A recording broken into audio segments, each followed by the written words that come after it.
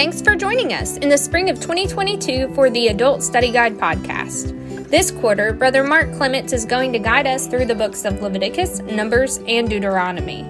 The nation of Israel, while far from perfect, demonstrates for the Bible student God's high standards for His people, how we fail miserably at meeting those standards, and finding grace in Jesus. So grab your copy of the Adult Study Guide or your Bible and study along with Brother Mark.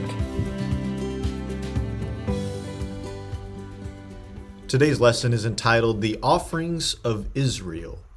The lesson focus is from Leviticus 16:2, 5 through 10, 21, and 22. Today's application is the student will understand that the Jewish sacrifices were pictures of the atonement made by Jesus on the cross. Seeking the context.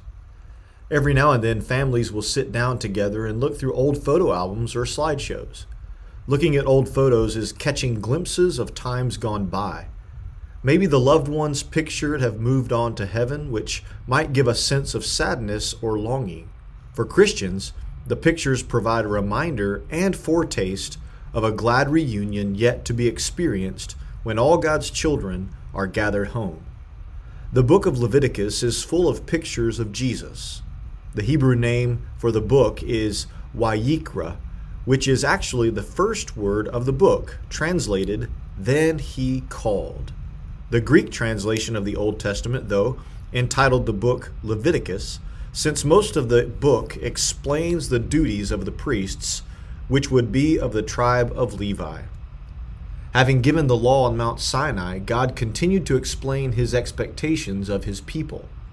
God wanted his people to live in holiness, but he also knew they would be unable to completely obey, which is why he gave them a system of sacrifices in worship. This sacrificial system points to Jesus, who would ultimately fulfill every picture through his death on the cross of Calvary. The people of Israel finished preparing the tabernacle, and then God began explaining how they would utilize it in worship. The first 7 chapters of Leviticus explained 5 major offerings God expected from his people. The burnt offering gave prayers and praise to God, Leviticus 1 and 6, 8 through 13. The meat offering was a pleasing aroma to God, Leviticus 2, 6, 14 through 23. The peace offering demonstrated fellowship with Jehovah through sharing a meal, Leviticus 3, 7, 11 through 36. The sin offering provided atonement for sins committed, Leviticus 4 through 5:13 and 6:24 through 30. And the trespass offering provided compensation for wrongdoing, Leviticus 5:14 through 6:7 and 7:1 through 10. The burnt offering and meat offering, or grain, were dedicatory offerings to the Lord. The animals were required to be without blemish, and the grain was required to be of fine flour combined with oil and frankincense. These would be burned as a pleasing aroma to the Lord. These offerings point to Jesus for fulfillment, as he was without blemish when he offered himself on our behalf in order to set us apart for dedication to God. Paul wrote that Jesus gave himself for us, an offering and a sacrifice to God for a sweet-smelling savor, Ephesians 5:2. The peace offering symbolized a communal meal to be enjoyed between the worshiper, the priest, and the Lord. This offering would remind everyone of the covenant relationship God held with his people, only possible through the sacrifice of peace. This offering also pointed to Jesus in fulfillment. Paul wrote that in Jesus, those who were far off are made nigh by the blood of Christ, for he is our peace. Ephesians 2:13 and 14. The sin offering and guilt offering provided the picture of atonement, or payment for sins committed by the people. The writer of Hebrews pointed out the clear connection between these offerings and the death of Jesus Christ on the cross of Calvary. He reminded the reader, "And almost all things are by the law purged with blood, and without shedding of blood is no remission." Hebrews 9:22. While most of the ceremonies and feasts prescribed by God include some form of food or drink, the Day of Atonement was a day of humble affliction, self-denial, fasting, and prayer. Every year on the 10th day of the month Tishri, God commanded his people to observe ceremonies intended to demonstrate cleansing of the sanctuary from the sinfulness of the worshipers. What we will observe today demonstrated the forgiveness of the people's sins and the carrying away of their guilt. This yearly observance demonstrated God's forgiveness of the sin debt of his people for the sin of wickedness and rebellion they had committed over the course of the previous year. As with the other sacrifices, we will see how Jesus fulfills these pictures. What benefits are there in studying the Jewish sacrificial system? Searching the text. Number 1, Jesus fulfilled God's holy requirement. Leviticus 16:2. And the Lord said unto Moses, Speak unto Aaron thy brother, that he come not at all times into the holy place within the veil before the mercy seat, which is upon the ark, that he die not. For I will appear in the cloud upon the mercy seat. God expected his people to represent him accurately to the world.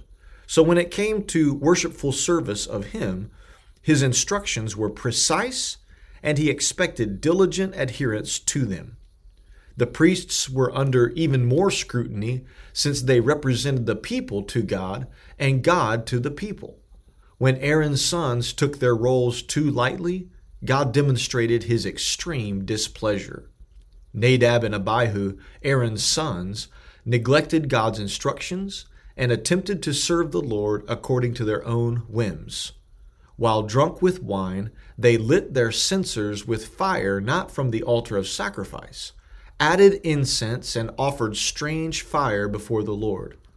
At this provocation, God immediately sent fire from heaven that killed them both.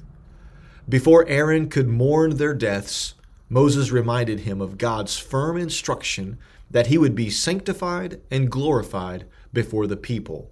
Aaron accepted this word, and Moses called Aaron's cousins, Mishael and Elzaphan, to remove Nadab and Abihu from before the sanctuary and take them outside the camp.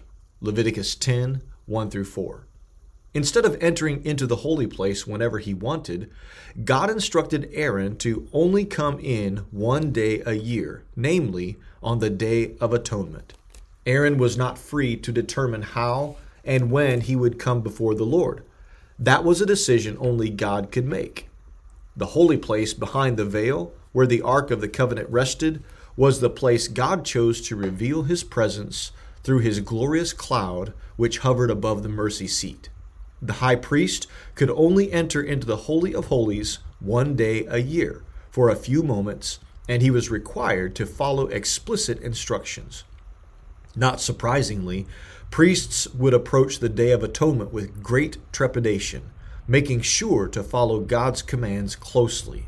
The goal of the day was to offer to God the sacrifices necessary for forgiveness in a manner that pleased him. The writer of Hebrews pictures Jesus, the true high priest, as the fulfillment of the Day of Atonement. Instead of entering the holy place constructed with human hands, Jesus entered into the very presence of God. Instead of bringing the blood of goats and calves, Jesus entered by means of his own shed blood. Hebrews 9:11-14. Jesus did this once for all time, demonstrated by the splitting of the veil in the temple after his resurrection. Matthew 27:51-53. Jesus performed everything required for mankind's atonement exactly as God the Father demanded. He did not approach the day with nonchalance, but with much anxiety and seriousness. He did not haphazardly offer only platitudes or hypocritical pictures of atonement, but he shed his own blood. Jesus entered the holy place in purity, having committed no sin. When he was reviled, he did not revile in return, nor threaten others when he suffered. He bore our sins in his body on the cross so that we could live in righteousness. 1 Peter 2:22 through 24. Why is it important to remember we are not holy on our own? Number 2, Jesus died for our iniquities. Leviticus 16:5 through 9. And he shall take of the congregation of the children of Israel 2 kids of the goats for a sin offering, and 1 ram for a burnt offering. And Aaron shall offer his bullock of the sin offering, which is for himself, and make an atonement for himself and for his house. And he shall take the 2 goats and present them before the Lord at the door of the tabernacle of the congregation. And Aaron shall cast lots upon the 2 goats, 1 lot for the Lord, and the other lot for the scapegoat. And Aaron shall bring the goat upon which the Lord's lot fell, and offer him for a sin offering. On the Day of Atonement, the high priest had to first make atonement for himself and his family before he could represent the people. The high priest's preparation included offering a bullock as a sin offering and a ram for a burnt offering, taking his censer with incense behind the veil in the Holy of Holies, and sprinkle the blood of the bullock before the Lord on the mercy seat. Leviticus 16:11 through 14. It is very important to recognize that the priest had to deal with his own sins and the sins of his household first before he could do anything beneficial for the people at large. He was required to sacrifice a bull as a sin offering and a ram for a burnt offering to rid him and his home of guilt before he addressed the sins of the people. This provides a tremendous reminder to us that before we dare address the sin in someone else's life, we must humbly acknowledge and repent of the sin in our own. We should hold fellow church members accountable in holiness, but before we can see clearly to discern the best way to assist in our brother's sins, we must first deal with our own. Matthew 7:5. Once the priest had taken steps to deal with the sin in his own home, his attention could now be focused on the demonstration of removing sin from the people. To prepare for these next steps, he would cast lots for the 2 male goats. One would be the scapegoat, and the other would be offered as a sin offering for the people. He was supposed to take blood from the goat into the Holy of Holies and sprinkle the blood above and in front of the mercy seat, as well as on the horns of the altar. While it may be difficult to understand completely, Jesus fulfilled the picture of the high priest and offerings from this text. As high priest, Jesus had no need to provide sin offerings for his own sin, since he was sinless. The writer of Hebrews persuaded his readers to leave behind the Mosaic law in pursuit of Jesus for this very reason, writing that Jesus needeth not daily as those high priests to offer up sacrifice first for his own sins and then for the people's. For this he did once when he offered up himself. Hebrews 7:27. Jesus offered himself as the offering for our sins. His blood was shed on behalf of us. How is your life different knowing that you will not die for your sins? Number 3, Jesus carried away our guilt. Leviticus 16:10, 21, and 22. But the goat on which the lot fell to be the scapegoat shall be presented alive before the Lord to make an atonement with him, and to let him go for a scapegoat into the wilderness. And Aaron shall lay both his hands upon the head of the live goat, and confess over him all the iniquities of the children of Israel, and all their transgressions in all their sins, putting them upon the head of the goat, and shall send him away by the hand of a fit man into the wilderness. And the goat shall bear upon him all their iniquities unto a land not inhabited, and he shall let the goat into the wilderness. After the high priest finished sprinkling the blood inside the holy place, he exited to focus on the remaining live goat. The goat that was not chosen to be slaughtered would live, though its outcome would be uncertain. Aaron was to lay both his hands on the goat and confess all the sins of the people, symbolically transferring their guilt to the animal. Then the goat was to be led out into an extremely remote area of the wilderness and left. The imagery of the people's sins being carried away, never to return again, is very powerful. Imagine the people watching the animal symbolically bearing their sins being led away from them, never to be seen again. There was probably a sigh of relief and exuberant joy that filled their hearts. This ritual on the Day of Atonement was a visible lesson everyone could observe that demonstrated the kind of forgiveness God offered because of his steadfast love for his people. David expressed the joy of forgiveness of sins and removal of shame by reminding the reader, "As far as the east is from the west, so far hath he removed our transgressions from us." Psalm 103:12. At the cross of Calvary, our iniquities were laid on Jesus Christ. Isaiah wrote that Jesus bore our griefs and carried our sorrows. Isaiah 53:4. When we receive forgiveness of sins through repentance and faith in Jesus, we stand justified before God because Jesus has removed the guilt and shame of our sins forever. We tend to hold on to the memories of past sins, either because of personal shame or because we must deal with the ongoing consequences of them. But when God forgives our sins, he forgives completely, having taken our iniquities away from us forever. How can you live without the guilt or shame of sin? Setting the application. Leviticus is full of pictures that Jesus fulfilled through his earthly ministry that led him to Calvary. He lived a perfectly sinless life and kept the law of God perfectly, earning the right to be considered as our perfect sacrifice, our Savior. After his death, Jesus entered the presence of God through his own shed blood. He paved the way for his people to come boldly into the presence of God through him, a sign of which was given by God himself when he caused an earthquake and the veil of the temple to be ripped in half when Jesus rose from the grave. With our sins completely forgiven and taken away, we are free to enter into the presence of God through faith in Jesus Christ. Jesus gave his life as a spotless lamb on our behalf and has removed the guilt of sins forever. After receiving eternal life through the forgiveness of our sins, we are presented with a few challenges.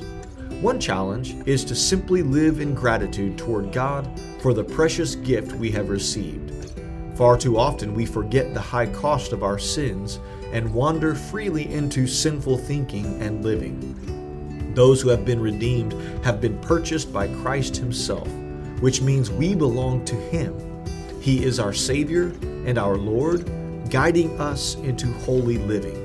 Considering the high price he paid for us, we should gratefully submit to his lordship. Another challenge we face is the tendency to dwell in guilt because of sins that have already been forgiven. Our own memories can sabotage our efforts to forget the past and move forward in holy living. We must be careful not to allow past transgressions to entangle us with guilt or shame. Jesus paid it all. Give thanks and live in holy joyfulness. What can you do to demonstrate your gratitude for the sacrifice of Jesus? Thanks for listening to another lesson on the Adult Study Guide podcast. We will catch you next week for another lesson in this great quarter. Until then, join us daily on our daily devotional blog at www.bogardpress.org.